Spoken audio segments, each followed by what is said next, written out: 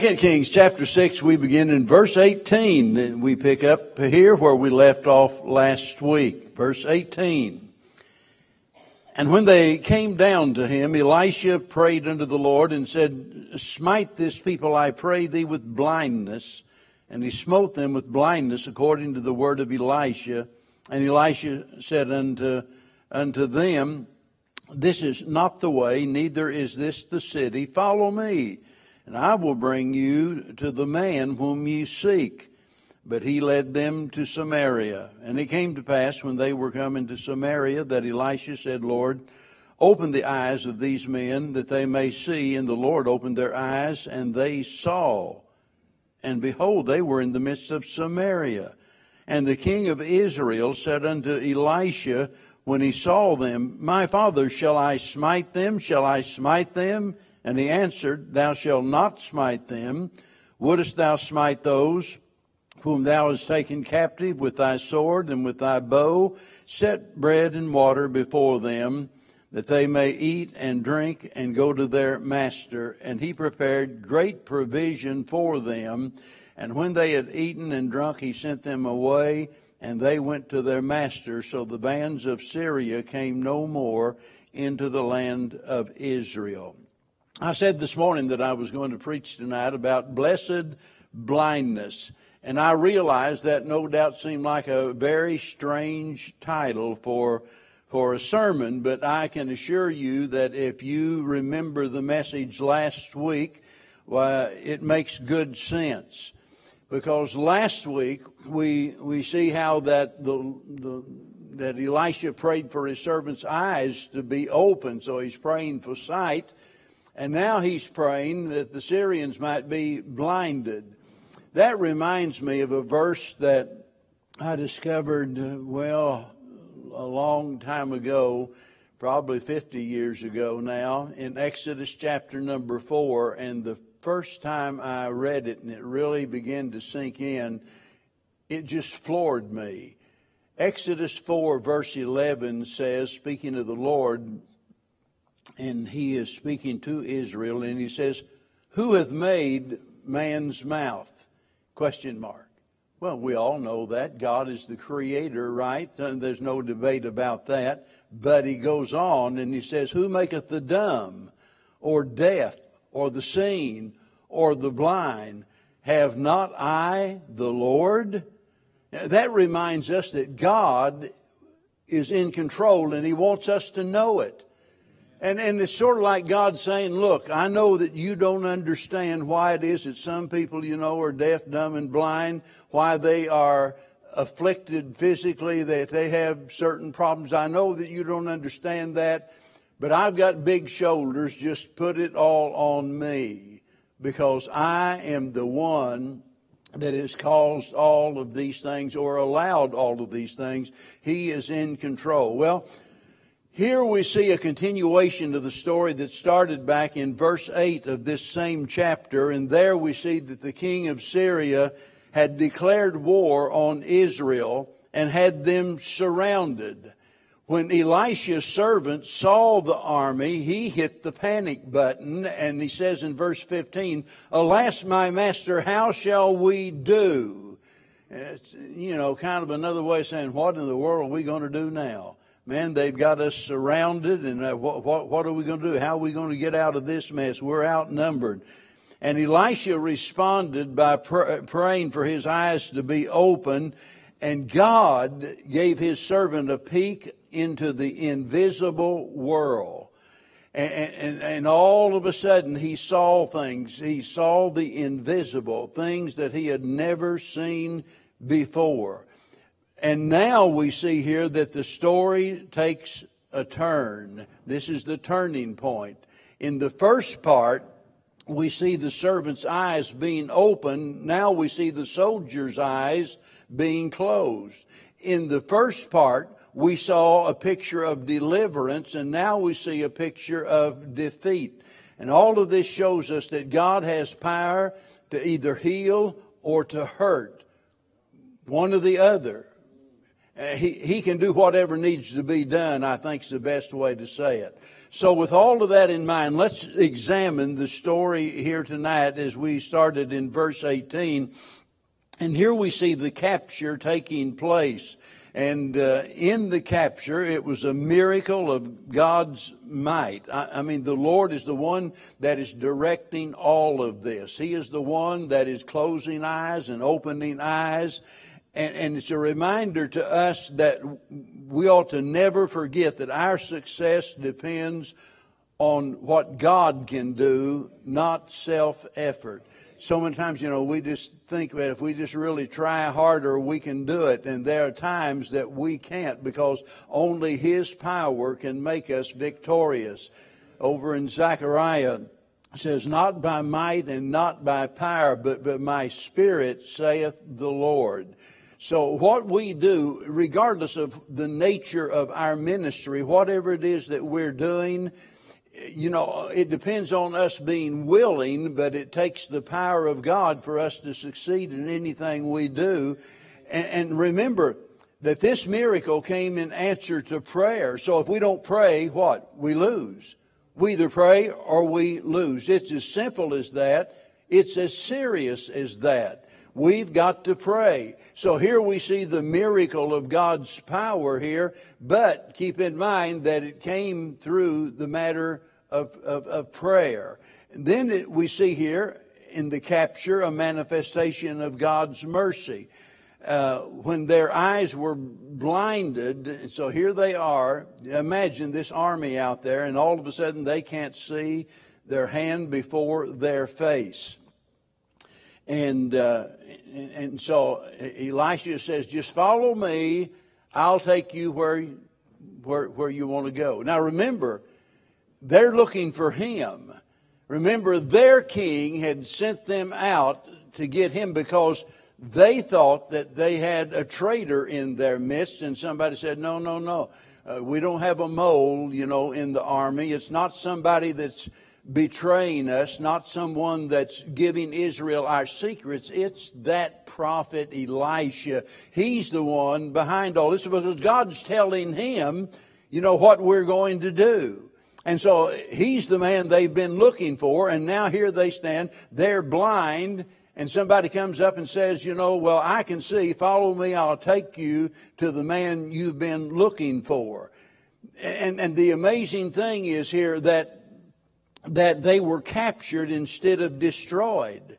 This would have been, a great time to say, they can't see anything, get your swords out. We'll just, and God could have said, go ahead, slaughter them. But, or he could have left them to themselves, by the way. Think about that. Because no. You don't need to even touch them. You don't need to get blood on your sword. You don't need to do anything. They're blind. They're helpless. Just leave them out there to themselves, and no doubt they would have perished. Now, God could have done that.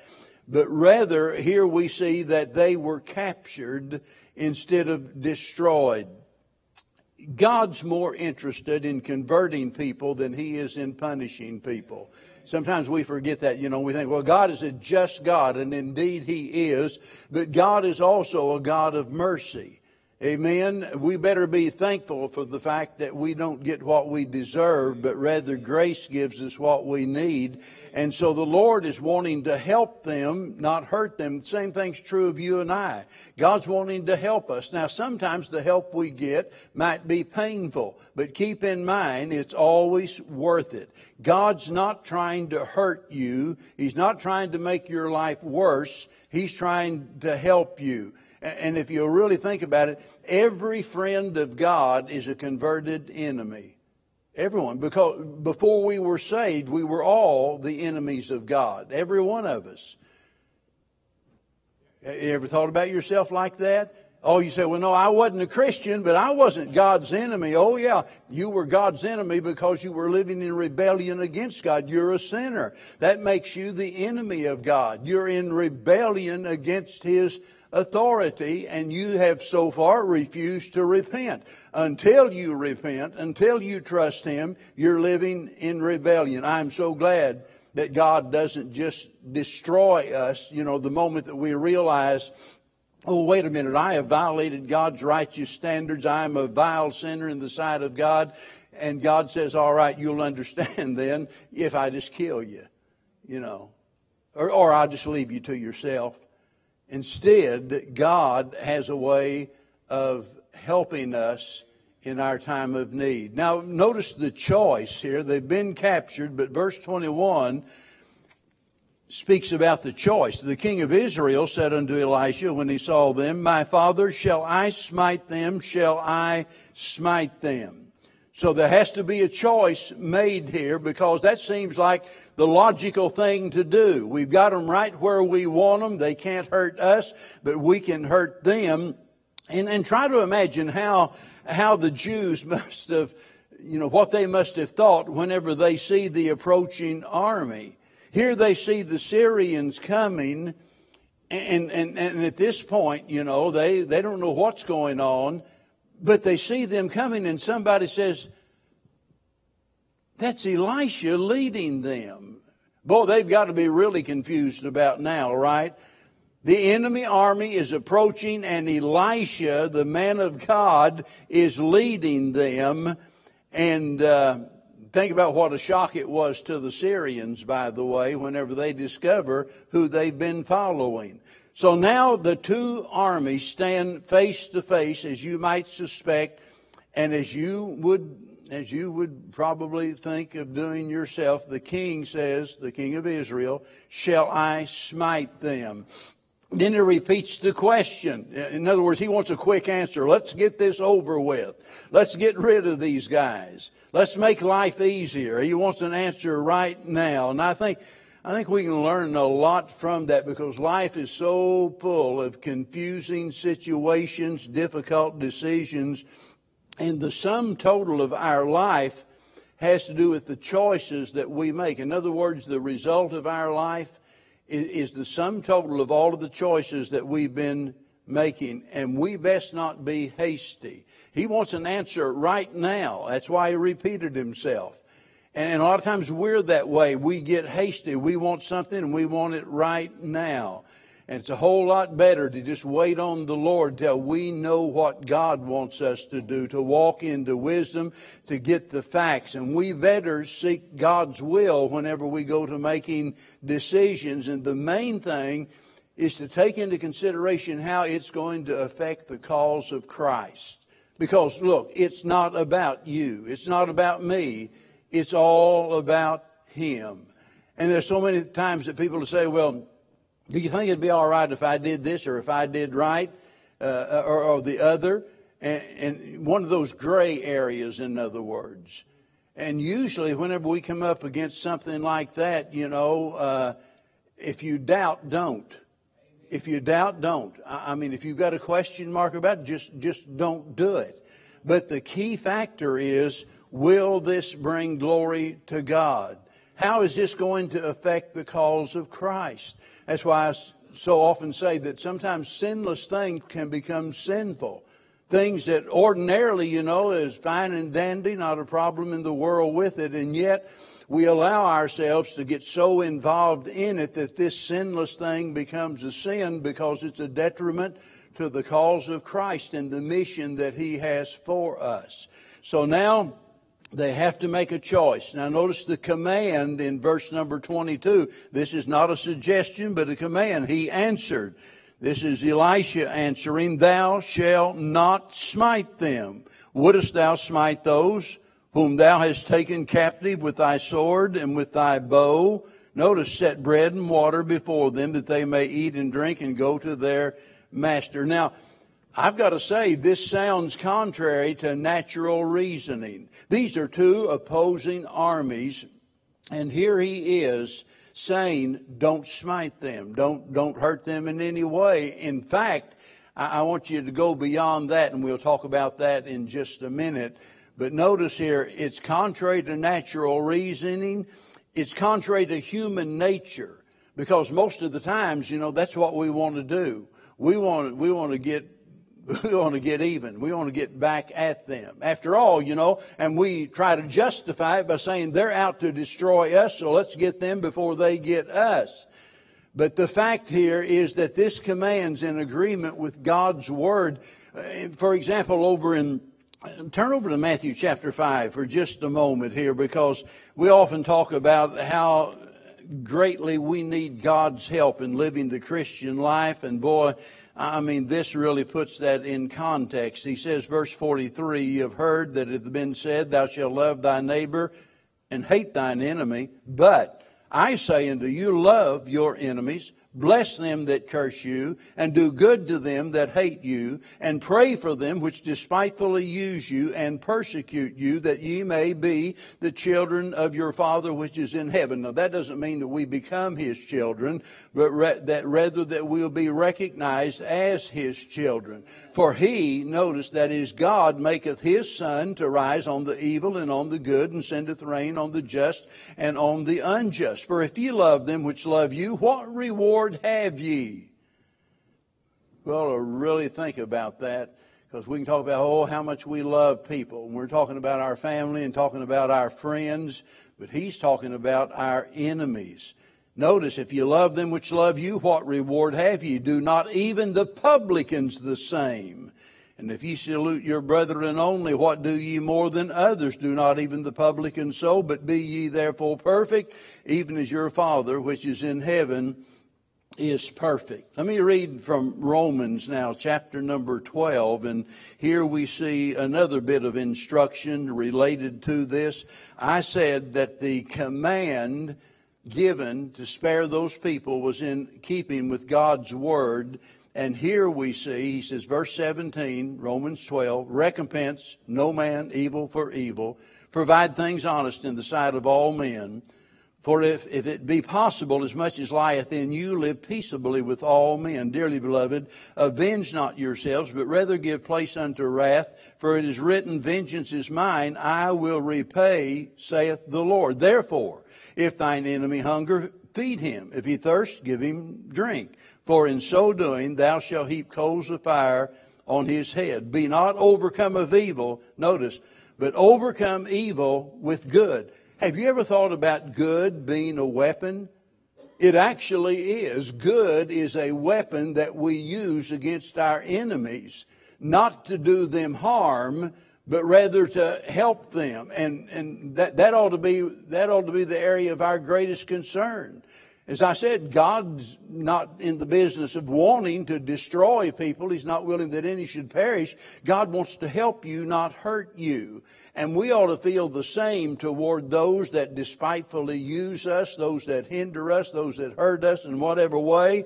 And we have a responsibility to to overcome the evil with good. And I got to tell you, that takes great faith and courage, especially whenever you think about the situation of those two armies there, the Syrians and the Israelites, standing there opposing each other, and the faith that it would take when Elisha says to them, "No, don't destroy them. Get them some bread, get them some water," and then they made great provisions. It says in verse number 23. For them. So I don't know, maybe they killed the fatted calf or whatever, but boy, they put out the feast, and that takes courage. That we're going to feed our enemies, we're going to strengthen our enemies, we're going to let them go, and we're risking our life in doing that. But we never risk anything whenever we obey the Lord. And here faith enabled them to overcome that fear. God had commanded them, "This is what I want you to do." And they wisely said, "All right, that's what we'll do." And there in verse 23, we see a picture of compassion here, because they were fed. They were fed instead of deprived. Feed your enemies, the Lord said. He is good to the just and to the unjust. I'm so glad that's true. I mean, God would be perfectly within His right to destroy all of us. But God's good to the just and the unjust. He sends the rain upon, the good and the bad and so forth. So they were fed, but more than that, they were freed. They were freed. Now, keep in mind the prophet's purpose. What's behind all of this? What is he trying to accomplish? What is his goal? What is he doing? Well, back in verse 8, here's what he wanted to confirm, that there is a prophet in Israel. He wanted the Syrians and the Israelites to understand there is a prophet in Israel. He wanted them to understand that God is the one that is running the show, that God is our first and our top priority, regardless of our circumstances, regardless of what we're going through.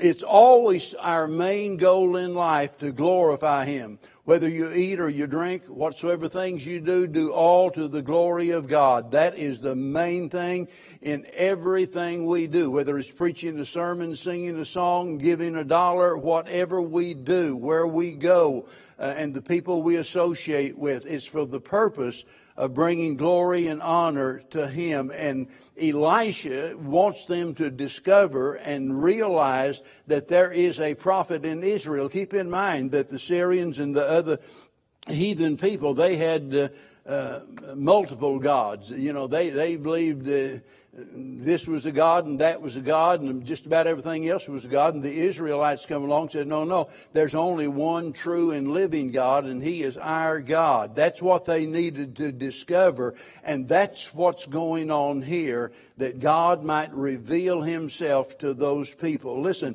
when we fail to love our enemies, what we do actually is to enslave them and make reconciliation impossible. When you get home, read the last part of Matthew chapter number 28. Start about verse 20 or 21. Read through that chapter, and it deals with this very issue. Whenever we mistreat people, whenever we fail to love people, I'm talking about people that have hurt you, people that have mistreated you. It's our responsibility to seek reconciliation with them, not for the purpose of trying to get even and not to widen the gap, but to bring people together. And unless we treat them as the Word of God commands us, we don't have a chance of helping them. You know, every person here can think of someone that you know that's just as ornery as a rattlesnake. I mean, you can't get along with them. They're not happy with anything. They're against everything, and they're just problematic in every area of life. And you just kind of, you don't want anything to do with a person like that. And the reality of it is you've got exactly what they need, but they just don't know it. And it's your job to show them that your God is what they need. Well, look at the consequences of it here. It says, so the bands of Syria came no more into the land of Israel. Now, I don't think that means for a moment that they forever gain the respect of the heathen. Because, we can look at history and see that there were other problems that arose, but the idea is that there was a season of peace. And that's something they would have never had if they had retaliated. If they would have said, look, you came here to get us, and so we're going to get you. We're going to put a hurt on you. We're going to destroy you if we can. Had they retaliated, that breach there would have remained and even widened forever. And so reconciliation became possible to where there was peace. Remember what we read in Romans chapter 12? So much as lieth in you, live peaceably with all men. And yet there are those that live in a constant state of turmoil, all because of a vengeful spirit. Somebody did them wrong, and there's no doubt about that. They were mistreated, and they spend the rest of their life holding people at arm's length. They spend the rest of their life in some way trying to get back at that person, and it affects how they interact with everybody else. You find somebody that's bitter against one person, I'll guarantee you they'll take it out on every other person that reminds them of that person. That's just the way it is. Because of the right choice, there was a season of peace. Look, we read back in history and we think about that, and kind of shrug our shoulders like it's no big deal. Let me tell you, it was a big deal to those who had children and grandchildren to realize that they're going to be safe now because of the decision that we made to not retaliate, but rather to feed our enemies. You see, it always pays to do things God's way. We don't always understand it. Sometimes, as I said earlier, it seems contrary to human reasoning. It's contrary to our human nature. It's not what we normally want to do. But when God tells us to do something and we do it, we always come out better off for it. I can't help but imagine here the questions that they must have been asked when they returned home. Think about these Syrians now going back home. And remember, they've got to give an account to their king and their people, and everybody is inquiring, how did it go? Did you slaughter all of those Israelites? Did you find Elisha? Did you bring him back in chains? And so they've got all of these questions, and boy, to hear the story, we were headed that way, and all of a sudden, somebody prayed against us for us to be blind, and we couldn't see a thing. And somebody showed up and said, "Follow me, I'll take you where you want to go." And we followed him, and we were standing face to face with the Israelites. We were in a helpless situation. They could have killed us in a heartbeat. And instead, they said, "Free pizza for everybody." Go back and tell a story like that. I mean, look, this is an experience that they absolutely would never forget. And it's an experience that they would never be able to explain apart from God. That's what God was working to do. He wants to put them in a situation that when they go back, that they have no logical answer, no explanation except to say it's a God thing, the God of the Israelites. So let me sum it all up and think about the valuable lesson that we learn, that as Christians, so many times, in fact, I guess I could say every day of our life, we face situations that are beyond our reserves. In other words, we come to the end of ourselves. All of our strength is gone. All of our patience is gone. We've exhausted our love and willingness to forgive. We just come to the end of our reserves. But let me tell you, God never comes to the end of His resources. And we have to live every day of our life realizing that. That it's like when Paul said, "When I'm weak, then I'm strong." That doesn't even make sense, does it? Except when you bring God in the picture, you see. When I'm weak, I'm strong. Why? Because I'm not depending on me, I'm depending on God. And so because of that, listen, we ought to be willing as Christians to attempt the impossible.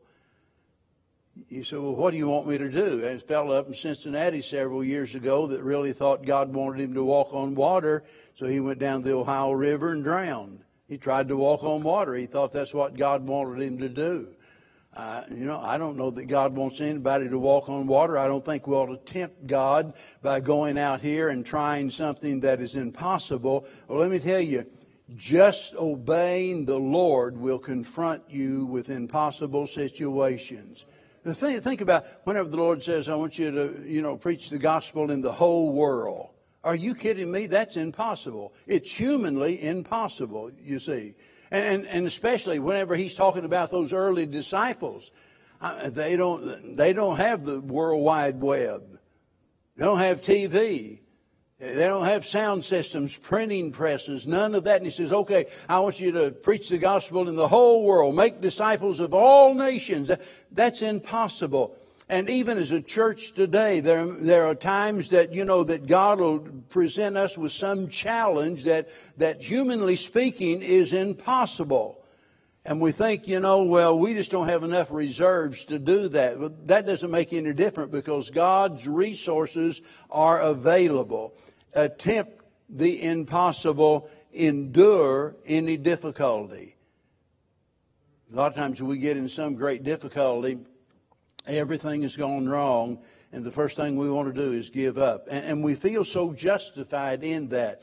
We might even say to somebody else, well, if you knew what I was going through, you'd understand why I quit. You'd understand why I resigned the ministry if you knew what I was going through. It doesn't make any difference what you're going through. We're never justified in quitting on God. And we ought to be willing to endure any difficulty and resist any temptation that comes our way. We can't do that on our own. There are certain temptations, that's no big deal to you. You can resist them because of the fact that, it might be that you've never been addicted to alcohol or to drugs or whatever else it might be. But there is some besetting sin that would get all of us. And we need, through our dependency upon the Lord, to resist any temptation. We ought to be willing to accept the inevitable. There are going to be things happen in life. You're going to lose loved ones. I know you don't want to hear that, but your loved ones are going to die. I mean, you might die before they do, but someday mom and dad's going to be dead. Someday some of your children might die. And there are just things that are inevitable. It's going to happen. And we need to understand that God is in control, and we need to be willing to accept the inevitable and forgive what we think is the unacceptable. That others have, mistreated us. And we've got to be willing to forgive, to love the unlovely.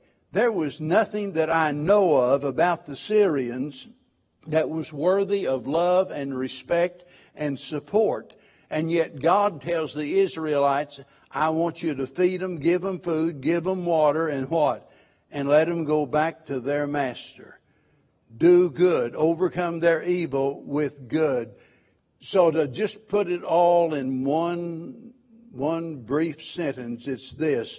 We have every reason to be confident regardless of the consequences and regardless of the circumstances. So whatever it is that we're going through, we can be confident because the same God that opened the eyes of Gehazi and enabled him to see the invisible, the same God that shut the eyes of the Syrians, that same God is at work in our lives. And He'll do things and allow things that we don't understand, but we can be confident as the verse says, He doth all things well.